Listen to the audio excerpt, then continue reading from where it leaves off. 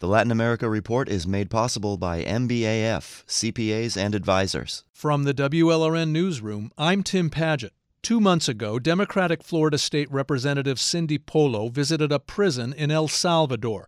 Polo met an inmate named Berta Arana. She's a Salvadoran woman serving 8 years for attempting an abortion. After hours talking with Arana, Polo believes the woman did no such thing.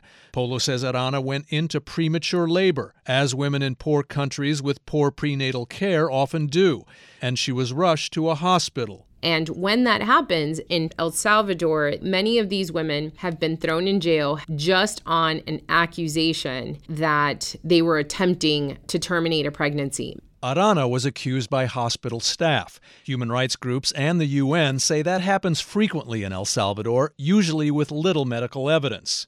But it's part of the reality in that Central American country. El Salvador bans all abortions under any circumstance. Latin America on the whole is home to some of the world's most severe abortion laws. There were so many things that scared me in El Salvador, mostly this anti-woman witch hunt. Women convicted of having an abortion there can get as many as 30 years in prison. Those who've had miscarriages are often arbitrarily charged with inducing abortion. So are women like Arana, who did give birth. Her baby now has to be raised by Arana's mother because Arana is behind bars. She has never spent one night with her child.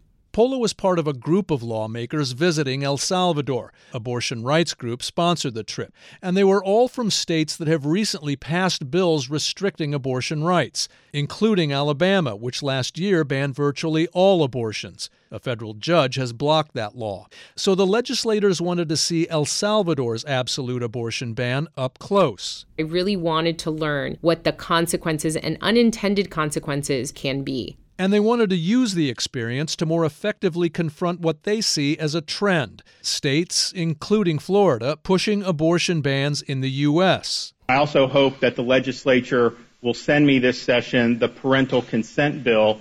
Last week, in his State of the State address, Florida Governor Ron DeSantis praised new state legislation requiring minors seeking an abortion to get parental consent. The Republican sponsors, Representative Aaron Grahl of Vero Beach and Senator Kelly Stargell of Lakeland, insist their bills are about boosting parental rights, not eroding abortion rights. They did not respond to WLRN's request for interviews.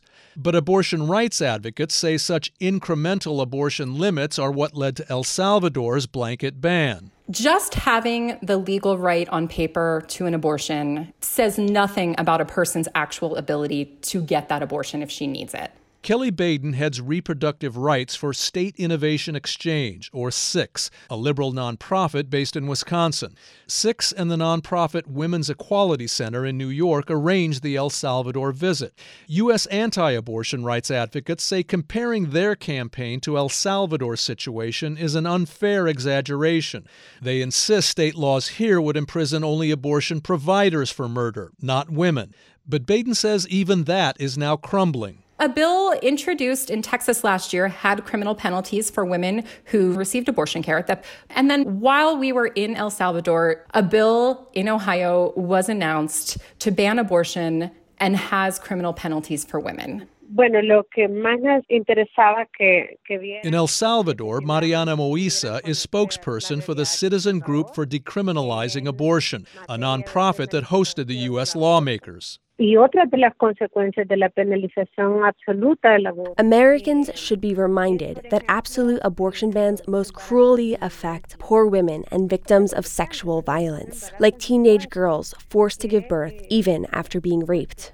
And that's a large part of what now motivates Cindy Polo, the state representative from Miami Lakes. She's Colombian-American. And one of the responsibilities that I take to heart as a first-generation American-born Latina in office is to not let these scare tactics hijack women's reproductive freedom. Now the reality in El Salvador could be part of the debate in Tallahassee. I'm Tim Padgett in Miami. The Latin America Report is made possible by MBAF, CPAs and advisors.